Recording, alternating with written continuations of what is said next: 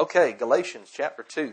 Let's read verses 1 through 10 to begin with, and we'll talk about it a little bit. Galatians 2, 1 through 10. Paul writes, "Then after 14 years I went up again to Jerusalem with Barnabas, taking Titus along also. I went up because of a revelation and presented to them the gospel I preach among the Gentiles, but privately to those recognized as leaders, so that I might not be running or have run in vain. But not even Titus, who was with me, though he was a Greek, was compelled to be circumcised. This issue arose because of false brothers smuggled in, who came in secretly to spy on our freedom that we have in the Messiah, Yeshua, in order to enslave us. But we did not yield in submission to these people for even an hour, so that the truth of the gospel would remain for you. But from those recognized as important, what they really were makes no difference to me. The Almighty does not show favoritism. Those recognized as important added nothing to me. On the contrary, they saw that I had been entrusted with the gospel for the uncircumcised, just as Peter was for the circumcised. For he who was at work with Peter in the apostleship to the circumcised was also at work with me among the Gentiles. And when James, Cephas, and John, recognized as pillars, acknowledged the grace that had been given to me, they gave the right hand of fellowship to me and Barnabas, agreeing that we should go to the Gentiles and they to the circumcised. They asked only that we would remember the poor, which I made every effort to do." May Yahweh bless His word to our hearts today. In our last lesson, I talked about the truth of the gospel and how Paul did not back down from that truth even for 1 hour. He stood firm in the face of some of the Judahites who wanted to force Titus the Greek to be circumcised. These brothers, or as Paul calls them, false brothers, believed that Titus was not saved by faith in Yeshua while he was uncircumcised. They believed that he did not have a right standing with the Almighty, nor should he be looked upon as being equal with those in Judah who were circumcised. Now, I don't want you to forget the big picture. And this is why, brothers and sisters, this is why we study books of the Bible as a whole. Is because you begin to see a big picture that you cannot see if you only quote snippets of the Bible at a time. Paul is writing all of this here in Galatians 2. What we just read, he is writing all of this to Galatian Gentile believers in the Messiah. The Galatians of that time were getting off track of the gospel, and they were beginning to fall into the trap of those who pushed and forced physical circumcision for salvation. Paul had already told them in chapter 1, he said, "I am amazed that you are so quickly turning away from Him who called you by the grace of the Messiah and are turning to a different gospel." Now, I want you to understand this, brothers and sisters. The Galatians were not just believing in circumcision. That's not what Paul was upset about. It wasn't like they read and studied the Scriptures and they decided circumcision is a commandment, it's a good commandment, and then Paul bashed them for that. No, not at all. Paul was circumcised himself on the 8th day, as a matter of fact, much more than most people that are circumcised today. There's nothing wrong with circumcision, and there's nothing wrong with being circumcised. As I talked about last week, there would be nothing wrong for Titus the Greek to decide to be circumcised. But there is an enormous problem with thinking something that you believe. We heard that talked about in testimony service. There is an enormous problem with thinking that the act of circumcision is what saves you from your sins and places you in right standing with the Almighty. The reason that is such a big problem, please catch this. The reason it's such a big problem is that it removes your trust off of Yeshua the Messiah, and it places your trust in a work of the law. If your trust is not in Yeshua, the perfect Lamb, the one who never sinned, if your trust is not in Him, you are still dead in your trespasses and your sins. Well, see, the Galatians were heading in this direction. They were caving in to the pressure that some of the Judahites had put on them. Paul had taught them during his missionary travels, the Galatian Gentiles. But some of the Judahites who said that they believed in the Messiah, once again, they said they believed in the Messiah. Remember, Paul calls them what? False brothers. They were stirring up this controversy. They were going behind Paul's preaching and stirring up a controversy, stirring up dissension and discord in the body of the Messiah. And they were saying something like this: you Gentiles aren't really in the faith unless you get circumcised. Your sins haven't really been forgiven. You want to be one of us? Then take upon yourselves our mark. Because until then, you don't have salvation.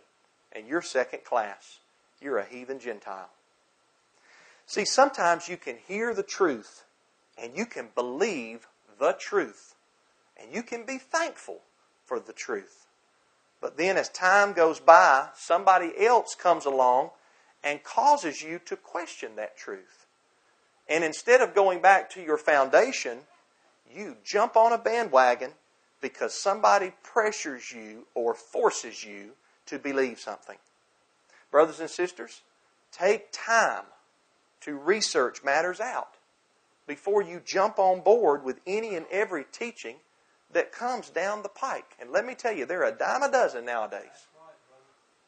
We live in a have-it-now age where people think that something gets outdated after it circulates for 24 to 48 hours. They act like it's old news after it's 2 days old. But just because someone comes along and makes something sound good doesn't mean it is good. There are many people in the world today, in the church world, that are only interested in stirring up controversy, just like these Judahite brothers, false brothers.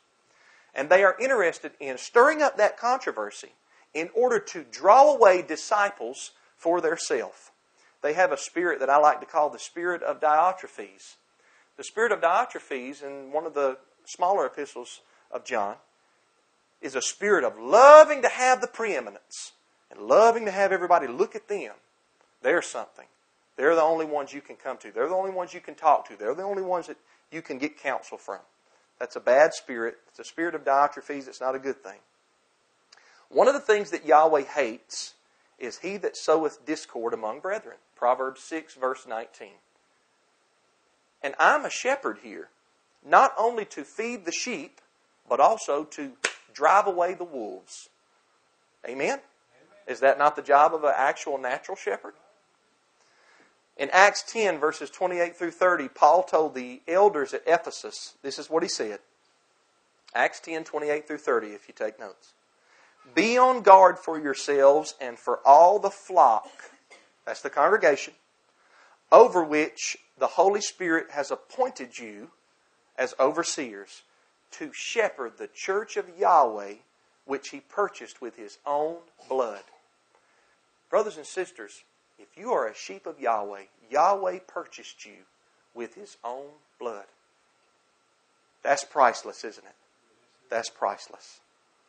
Paul goes on to say, I know that after my departure, savage wolves will come in among you, not sparing the flock, and men from among yourselves will rise up with deviant doctrines to lure the disciples into following them. And I'm telling you to avoid these people. They're like a spiritual disease to your well-being in the Messiah. Influencers that creep into a flock, wolves in sheep's clothing, just like these false brothers in Galatians 2. They always have a contrary agenda. They are never satisfied with leadership in the congregation. They always have a critical spirit, and they always try to lead without leading, by spreading division and planting seeds of dissension in the body of the Messiah. Paul spoke of such people in Romans 16, verse 17, when he said, Now I implore you, brothers, watch out for those who cause dissensions and pitfalls contrary to the doctrine you have learned, and avoid them. Now I believe that this is what Paul is warning the believers in Galatia about. These false brothers, they crept in unawares, and they told the Galatian Gentiles, you're not really saved until you get circumcised. And those false brothers were wolves from the pits of hell. But, and this astounds me, people were then, at that time, people were jumping off of trusting in Yeshua to trusting in circumcision for salvation. Now, I guess that it shouldn't astound me, because as humans, we want to feel like we have something to do with our salvation. We want to feel like our effort is what makes us right with Yahweh. We're better than the next person because of something we did. Or we're better than the next person because of who we are or who we think we are genetically or in our genealogy. And it makes a human feel pride to be able to look down his or her nose at the next person. But oh, what a tangle web we weave when first we practice to deceive. We start placing our trust in who we are naturally or on one thing that we do instead of on everything that the Messiah did. And we deceive ourselves if we do that, and we fall away from grace. And we will never, ever, ever have salvation if we're trusting in a work that we do instead of trusting in the one who didn't just do one work, but who did all of the good works, all of the time, never sinning from birth to death. That is Yeshua, the Lamb of Yahweh. He qualified to be the Lamb. He was perfect and sinless, no blemishes. You're looking at a man today that's preaching to you that's got many blemishes and many faults and have sinned in many ways. But if Yeshua was here, you're looking at a man who never sinned. Neither was guile found in his mouth. And you are saved because of His perfect righteousness. His obedience to the law of Yahweh is the only one that will save you, because it's the only one that does not have a flaw in it. You can look, you can examine it, you can get the biggest magnifying glass out that you can find, and you won't find one burr in His righteousness. You won't find one burr. Even the things that He did not have to do, He did to fulfill all righteousness. He didn't need to be baptized, but He said, allow it, John. Suffer it to be so, that we fulfill all righteousness. Now, I want to pick this back up today with Galatians 2, verse 6, which on the surface seems like it's contradictory to what we covered in Galatians 2, verse 2. Remember in verse 2, Paul went privately. When he went to Jerusalem, he didn't go busting up in that city telling everybody what he preached. The Bible says he went in private to the elders of Jerusalem and discussed the matter that he was preaching with them to make sure that what? He wasn't running in vain. He wasn't preaching for naught. And I took an entire message to show that Paul respected that Jerusalem authority. Paul honored the brothers who had believed in Yeshua before he did. But now in verse 6, it sounds like on the surface, that he's throwing off on them. Let's look at that again, verse 6. But from those recognized as important, what they really were makes no difference to me. The Almighty does not show favoritism. Those recognized as important added nothing to me. Now, once again, you can read that in one way. That sounds like he's just dismissing the Jerusalem elders. Those recognized as important. Not really worried about them. They didn't add nothing to me. No big deal. That's one way you can read it. And he is definitely talking about the Jerusalem congregation here. He mentions the leaders in verse 2, and he also mentions them again in verse 9. And in verse 2, he speaks highly of them. And in verse 9, he calls them pillars. We'll talk about that here in a second. So, what do we do here with this? Well, we get to practice a particular method in Bible interpretation. We have a verse in Galatians 2:2 that shows that Paul respected the Jerusalem leadership so much that he had a private meeting with them to discuss his gospel teaching to the Gentiles. And then in Galatians 2:9, he calls them pillars. That's a reference to a stone that holds something up.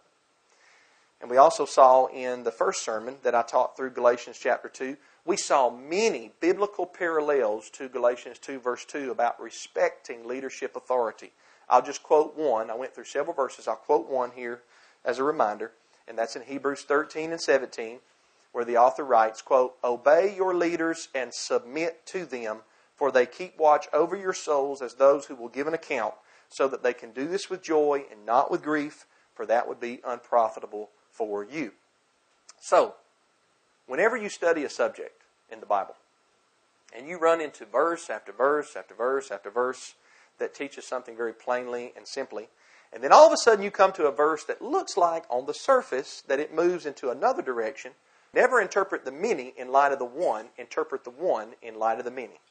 If you have 100 verses over here saying one thing, and then you got one, somebody brings you all of a sudden and says, but what about this? What about this? Don't dismiss the 100. Don't say, well, those 100 must not mean what they say. Harmonize the one with the 100, not the 100 with the one. So what do we make out of Galatians 2, verse 6? Well, here's what I think that the Apostle Paul is doing here in Galatians 2, verse 6. Listen carefully. I think that Paul is throwing off on the false brothers that he mentioned just previously. Those false brothers, they believed that they were on the side of James, Peter, and John. They believed they had their backing. And Paul, you're not really an apostle. As a matter of fact, you were a murderer of the Messianic believers before you came to the faith. So we're not listening to you. We have the backing of Peter, James, and John. In other words, the false brothers were acting like, you need to conform with us. And when they said us, they didn't just mean us here that crept in, but they meant us and the original apostles. And Paul was saying this, no, listen to me. Listen to me. You're trying to bring up my past to discredit me. You ever had anybody do that to you or to somebody that you know? People, a lot of times, even if they meet you in your new birth state, in your new creation state, they will try to discredit you because of something that you have done in your past. And I think that's what these false brothers were doing with the Apostle Paul. And Paul was saying, you try to bring up my past to discredit me. I could bring up the past of these other men too, James, Peter, and John. But whatever these men were before they came to the Messiah is no different than who I was before I came to the Messiah. In other words, we were all lost before we believed in the Messiah. Paul is not saying that their leadership authority makes no difference to him. He is rather saying that what they were, emphasis on the past tense of the word were, or where they came from, makes no difference to him. In other words, it shouldn't make any difference to you, false brothers, where I came from because of where I'm at now. And therefore, I'm not going to bring up where these men were because of where they're at now. Yahweh does not show favoritism, Paul says in this regard. Yahweh can call a fisherman, a tax collector, a carpenter, a septic tank man. Yahweh can even call an anti-Messiah disciple at the feet of Gamaliel, like Shaul. What we all were is not what's important. It's what we all are now in the Messiah that's important. And so Paul writes this to let his audience know they should not be concerned about his past life because he's not concerned about what these other brothers were. Don't compare them with him or him with them. And then when he says at the end of verse 6, they added nothing to me, he's not saying that James, Peter, and John didn't have any spiritual understanding or any spiritual insight. That's not what he's saying. He's not saying that I could care less what they told me. He's only saying that they agreed with him on his gospel to the Gentiles. They added nothing to me meant they were in agreements with my message. They didn't add anything to my message.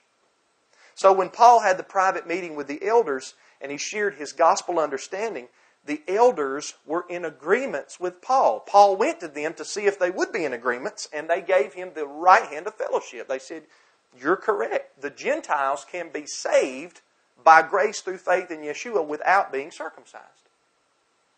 They added nothing to his message. We agree, Paul.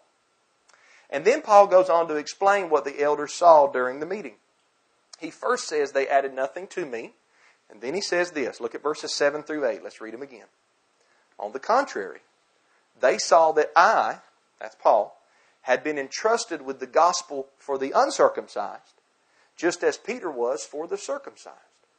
For he who was at work with Peter in the apostleship to the circumcised was also at work with me among the Gentiles. See, the Jerusalem elders saw that Paul's gospel was legitimate. Yahweh and Yeshua were using Paul as a vessel to preach to the Gentiles. But Peter was being used as a vessel to preach to circumcised Israel. Now, as I've said before, that doesn't mean Peter never preached to Gentiles, and it doesn't mean that Paul never preached to Israelites. But it's just that Peter's apostleship, his main focus was to circumcision, circumcised Israel. Paul's main focus in his apostleship was to the nations outside of the land of Israel, those that were not circumcised. The same gospel was being taught to both groups, and that gospel was enough to save. Nothing needed to be added to the message of salvation. Now, I want you to notice something else here in verses 7 through 8. I want you to notice how the word Gentiles is used here. It is used interchangeably with uncircumcised. Look at this. Verse 7 contrasts circumcised and uncircumcised. On the contrary, they saw that I had been entrusted with the gospel for the uncircumcised, just as Peter was for the circumcised. Notice the contrast? Then look at verse 8. Same contrast, but this time it says, for he who was at work with Peter in the apostleship to the circumcised was also at work with me among the Gentiles. You could put uncircumcised there. That's not what the Greek reads. But you could put uncircumcised there and it would mean the same thing. Because Gentiles is used interchangeably with uncircumcised. And this further shows the point that I've been making. And that is, if you grew up in the nations outside the land of Israel and you were uncircumcised and you didn't learn the Torah from your family as a little child, you were not considered part of Israel. You were considered a heathen. It did not matter, brothers and sisters. I think this is where a lot of people get off track on the word Gentiles, is because they understand that a lot of the people in Gentile nations may have been divorced and scattered Israelites in those nations. And that is true. But when they were divorced and scattered into those nations, they became known as Gentiles. Non-Israelites. Uncircumcised. Why do you think they were divorced and scattered? Because they refused to obey the laws of Yahweh. And so when they got scattered into the nations, they became amalgamated into those nations, and they were no longer considered to be part of Israel. And these are some of the people, not the only people, these are some of the people that the Apostle Paul is taking his message to in Galatia and Cappadocia and Ephesus and throughout all of Asia Minor. Not just scattered Israelites, but that's part of who he was preaching to. But those scattered Israelites were considered heathens. They were considered uncircumcised heathens because they were not in the Torah. They were not in covenant with Yahweh. Look at verse 9. Verse 9 further shows this point. It says, when James, Cephas, and John, recognized as pillars, acknowledged the grace that had been given to me, they gave the right hand of fellowship to me and Barnabas, agreeing that we should go to the Gentiles and they to the circumcised. So James, Peter, and John would preach to the circumcised Israelites, and Paul and Barnabas would go to the Gentiles, the uncircumcised, the heathens. Now, what's interesting is I just read this from the Holman Christian Standard Bible, but if you read it in the King James Version, it does not say Gentile in verse 9. You know what it says? It says heathen. We'll go to the circumcised, Paul, and you and Barnabas go to the heathen. That's the same in the King James Version. That's the same in Galatians 1:16 and Galatians 3:8. The King James Version translate that as heathen. Why? Because that's who they were. They were heathens. They were not Torah observant. They were uncircumcised. 2 Corinthians 11:26 also uses the word heathen there in the King James. Heathen is being contrasted with circumcised. In other words, you've got two groups of people, and that's it. You've got circumcised Israelites that grew up in the Torah. They go to the synagogue every Sabbath. They go to the Jerusalem for the 3 feasts of the year. They serve Yahweh. Not all of them are repentant. Not all of them have salvation. But all of them go through those motions and those rituals. And then you've got the other group, and that's heathens. Uncircumcised heathens. Paul's primary message was to the heathens. Repent of your sin. Believe in Yeshua, the one whom Yahweh sent. And you will receive the forgiveness of your sins. You say, Brother Matthew, don't you believe that those heathen Gentiles would grow in the laws of Yahweh and be taught the laws of Yahweh? Sure. Absolutely. Not all at once. Not all at once. There were 4 things that James, the bishop of Jerusalem, James made the final decision in Acts 15. And he gave them 4 things to begin with. And then they would come to the synagogue on the Sabbath and they would hear Moses be taught and they would learn the Torah. But they were saved from their sins way back here by simply trusting that the Messiah died for their sins. Brothers and sisters, that's not a new message. That message goes back further than Joshua, the son of Nun. That message goes back further than Prophet Moses. It goes all the way back to a brother named Brother Abraham, who in Genesis 15, when Yahweh told him, "Don't worry, Abraham. I know you think you're not going to have a child with Sarah. I know you think that your servant Eleazar is going to have to be the heir of your inheritance. But don't worry, Abraham. I'm going to give you a seed as multitudinous as the stars of the heaven and as the sands of the sea. And it's going to be somebody that comes out of your own loins, Abraham." And the Bible says that Abraham believed Yahweh. And Yahweh credited it, what? His belief to him as righteousness. You know what that means when it says Abraham believed Yahweh? It means he trusted what Yahweh told him. Yahweh gave him a promise and Abraham said, "Okay, I'm going to trust you, Father." And Yahweh saw the belief, the faith that Abraham had. And Yahweh credited that faith, that belief to him as righteousness. And he was called the friend of Yahweh. And do you know, when Abraham believed that and he was righteous by his faith, do you know that he was not circumcised? Hello. This is an old teaching. People act like this is something new that Paul made up in the book of Galatians. And we can't believe Paul. He's a false apostle because he doesn't believe in circumcision. Listen, Paul believed in circumcision. He was circumcised the 8th day. Paul never taught the Judahites that had grew up in the Torah to not circumcise their children. Paul was simply saying the Galatian Gentiles can be saved by grace through faith in the Messiah in the same way that Father Abraham was saved when he believed Yahweh and trusted in what Yahweh had said. So it's an old teaching, and Paul's saying, you're the guys that have gotten off track. I'm going back to Bereshit. I'm going back to Genesis to teach you this salvation by faith. Hallelujah. So, let's take some more time in verse 9. Here Paul speaks of the Jerusalem elders as the pillars. I mentioned some of my elders. Brother Arnold's one. Brother Jerry's one. The Hebrew word for elder refers to the grayness in the color of the beard. That's what it means. It's interchangeable there. And I see both of them as pillars in this congregation. And Paul saw James and Cephas and John as pillars. They held up the congregation. They were some of the first believers in Yeshua of Nazareth as the Messiah, the Son of Yahweh. Yaakov and Kepha and Yochanan, original followers of the Messiah. They knew Him personally. You ever wonder what it would be like to know Him personally?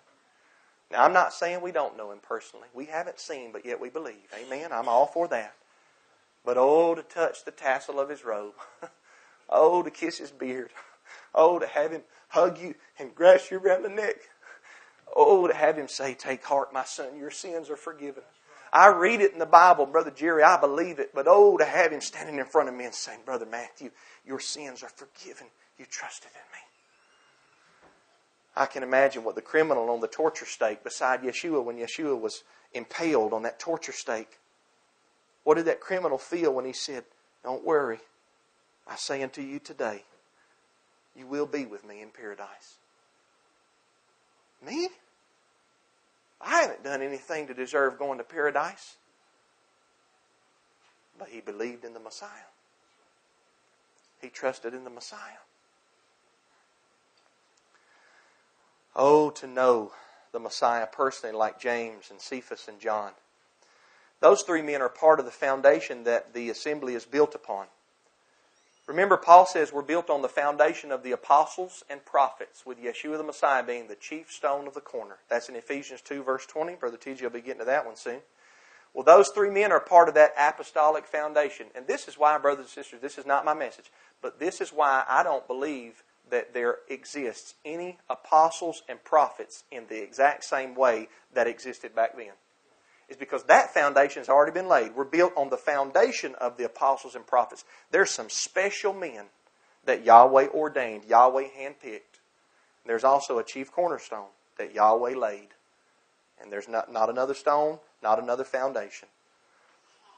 These three men gave the right hand of fellowship to what Paul and Barnabas had been preaching among the Gentiles. So catch this. They agreed with Paul.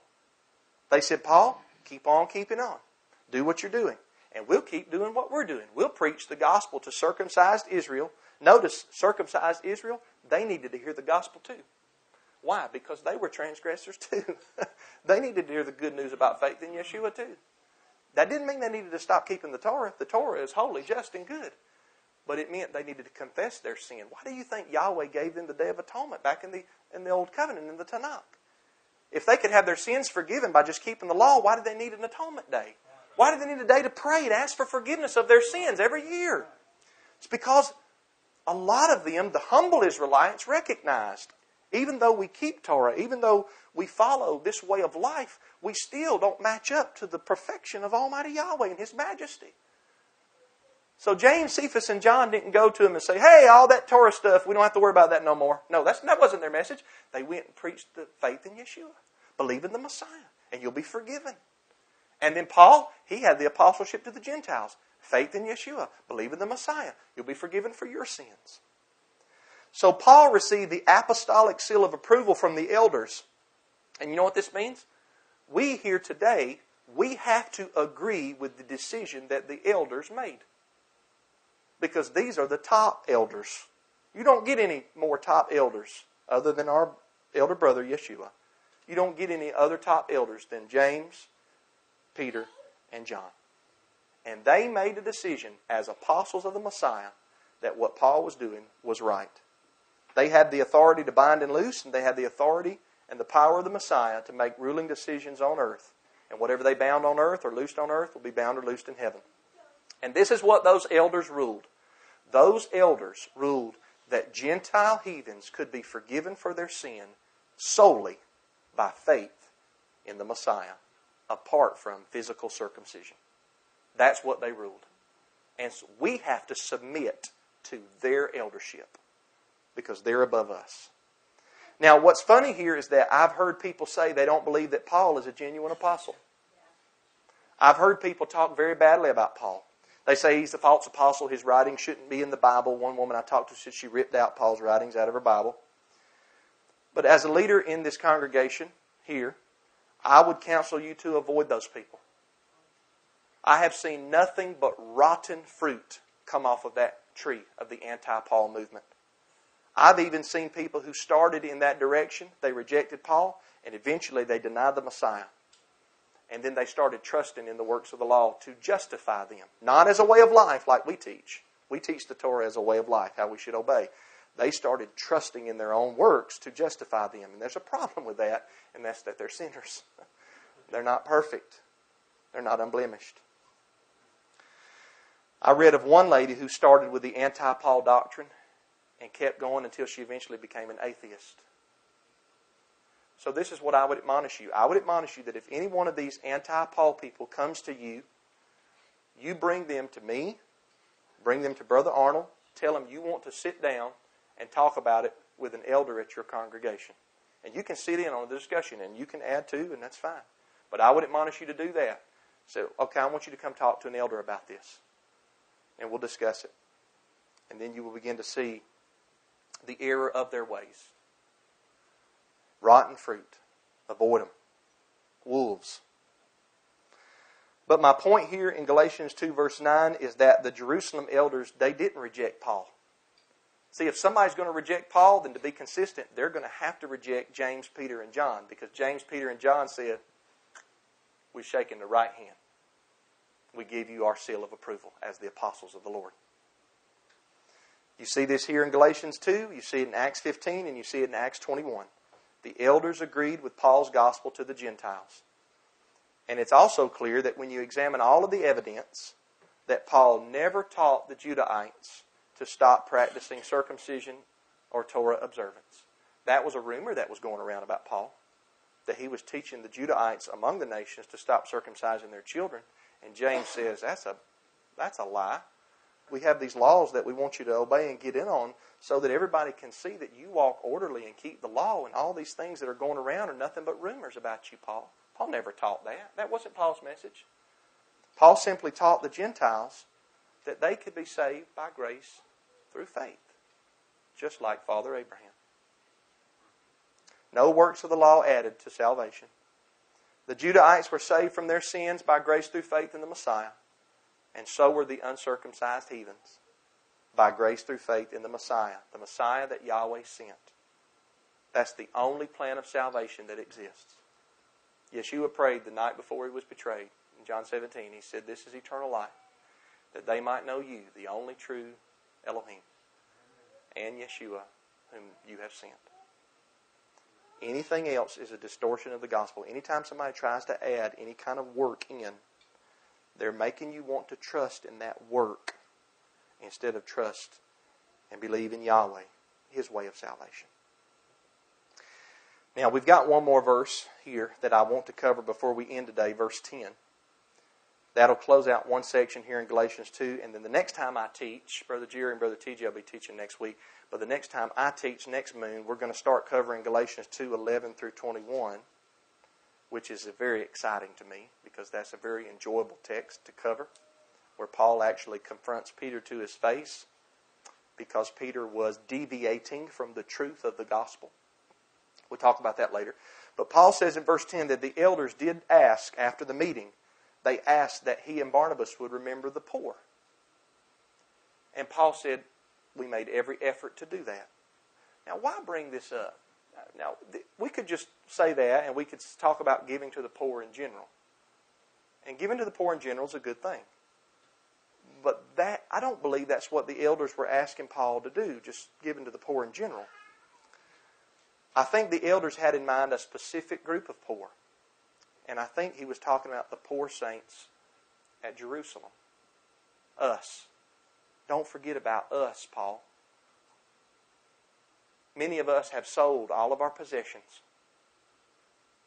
We have laid them at the feet of the apostles. And we have all things in common. We live very frugally. And there's a famine that's hit our area. And we're poor. Don't forget about us. The mother church. Don't forget about where this all began. In Jerusalem. Remember, that's why Paul and Barnabas went up to Jerusalem to start with, to bring famine relief to the congregation of the Messiah in Jerusalem. That frugal congregation, that poor congregation. And it is these poor that the elders asked Paul and Barnabas to remember. In other words, they were saying to Paul and Barnabas, preach the gospel to the Gentiles. That's where Yahweh is working through you at in your apostleship, Paul and Barnabas. But don't forget about the mother assembly here in Jerusalem. Don't forget about the earliest disciples and followers of the Messiah. Don't forget about where it all started. If you make notes in your Bible, here in Galatians 2:10, beside it write Acts 11:27 through 30. That's a parallel text. And then also write Romans 15. I want you to turn to Romans 15. Romans 15:25 through 27. If you write in your Bible, I make notes in mine. If you don't, that's fine too. Romans 15:25 through 27 is parallel to the remembering of the poor. Look at this in Romans 15:25. It says, Paul writes, "Now, however, I am traveling to Jerusalem to serve the saints. For Macedonia and Achaia were pleased to make a contribution to the poor among the saints in Jerusalem. Yes, they were pleased, and they are indebted to them." Why? Look at this, verse 27. "For if the Gentiles have shared in their spiritual benefits, then they are obligated to minister to the Judahites in material needs." In other words, the uncircumcised heathens received salvation in Messiah that was preached first to who? Judah. And if they received in their spiritual benefits, then they're obligated to bless the Judahites with material benefits. That's talking about silver, food, clothing, things that are sent to the poor saints at Jerusalem. And here Paul, in Romans 15, Paul is making good on his promise. Paul was asked to remember the poor, which is in the Hebrew Bible, this it always means hold this sacred. It's like in Exodus 20 verse 8 where he says, remember the Sabbath. He's not just saying, think about the Sabbath. Yeah, I remember it when it was given back there. No, he's saying, remember it to keep it holy. Remember to honor it. Remember to sanctify the Sabbath. And that's what the elders are asking Paul. Remember the poor. Don't forget about us. Take care of us. Watch out for us. And everywhere that Paul would preach among the churches in the nations in these different areas, including Ephesus and also in Galatia, he would take up a collection. And he would go and bring it to the poor saints that lived in Jerusalem that got hit by the famine. Do you know this is actually what 1 Corinthians 16 is talking about? Anybody ever gotten a discussion with somebody about 1 Corinthians 16, 1 through 2? Where it sounds like, if you read it with the 21st century mindset, it sounds like Paul's passing the offering plate on Sunday morning. 1 Corinthians 16, 2, where he says, let each of you lay by him in store on the first day of the week, that there be no gatherings when I come. A lot of times people just read that part. That's not talking about passing an offering plate on Sunday morning. It is talking about the first day of the week. Of course, the first day of the week by Yahweh's biblical calendar, biblical timekeeping. Okay? And the collection that was to be made was each man at his house. And after that man worked for 6 days in the previous week and kept the Sabbath, then what he would do is on the first day of the week, when he got his affairs in order, he would set something aside as Yahweh had prospered him that previous week. He would set it aside so that when Paul and Barnabas got there and preached to them, they could give that to Paul and Barnabas when they met with them as a congregation. They could give it, and Paul and Barnabas would take it to the poor saints at Jerusalem. So we're not talking about Sunday morning. We're not talking about passing an offering plate. And we're not talking about paying a preacher. Hello. We're talking about giving to the poor saints of Jerusalem. I'm not fearful at all to tell you that if you give to this congregation, part of your giving should include giving to somebody who is poor. That's part of your giving. If you take 10% out of your check every week, or however you do that, set some of it aside to bless somebody that's poor. Yahweh will bless you. That's what's going on in 1 Corinthians 16. So Paul was asked by the elders, don't forget about us here in Jerusalem. We're the home base, Paul. We're the mother congregation. We're the ones that walked with Yeshua. We brushed elbows with the Master. Don't forget about us. Don't forget about the poor, Paul. I know you're preaching to the Gentiles. That's where your apostleship is. Don't forget about us. Remember us. And Paul did.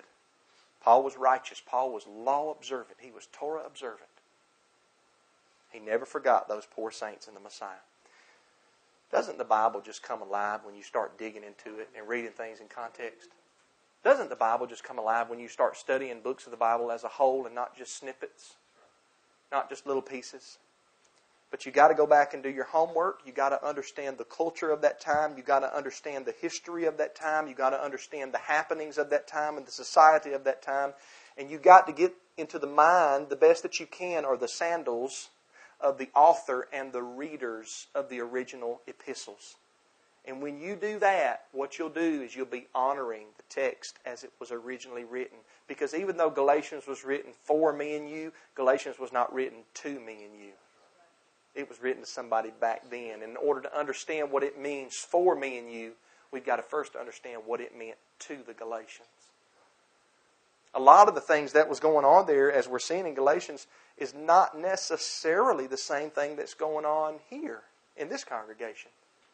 But we still learn principles and teachings from this epistle. One of the great things that we're learning here, that Brother Matthew's eyes is being opened up to more and more, is that we're not to add anything to the good news of the Messiah. He's enough. All by himself. He's enough. Yahweh is the one. As Brother Arnold says, He made a perfect Son. An unblemished sacrifice. And the Bible says that, in the King James it says, God was in Christ, or Elohim was in the Messiah, reconciling the world back to Himself. I believe that. I hope that you do. This was Almighty Yahweh's doing. The Father, He's the one that ordained all of this. The Father is the one that conforms us to the image of His dear Son. The more that you become conformed to the image of the Messiah, you should get on your knees in the morning and thank Yahweh. Thank you, Father, for conforming me a little bit more to the image of your Son. But anything that you do or anything that you accomplish, that doesn't have anything to do with the gospel. The gospel is about what Yahweh has done for us in and through Yeshua, not about what we later do for Yahweh. And there are some things we are to do for Yahweh. Amen? Even the Gentiles, James and Peter said, we're going to give the 4 necessary things right at the beginning. So there's some things that we must do. There's some things we need to do. That's not the gospel. The gospel was these uncircumcised Gentiles, they're part of the faith. They believed in the Messiah. Just like Abraham. We're going to get into Father Abraham in Galatians 3. We're going to talk about Father Abraham. We'll pick this back up next time when I teach on Galatians 2:11 through 21. I want you to do this as we read in the Torah. Take some time. Read that block, Galatians 2:11 through 21. Read it once a day or once every other day or whatever. Read that block of Scripture, because next time I teach on it, you'll get more out of it if you're already a little bit familiar with it. Meditate on it and ponder upon it, and you'll be blessed. I love the Word of Yahweh. Amen. I feel like I'm part of the best assembly on the planet. I love everybody here. Let's stand and have a word of prayer.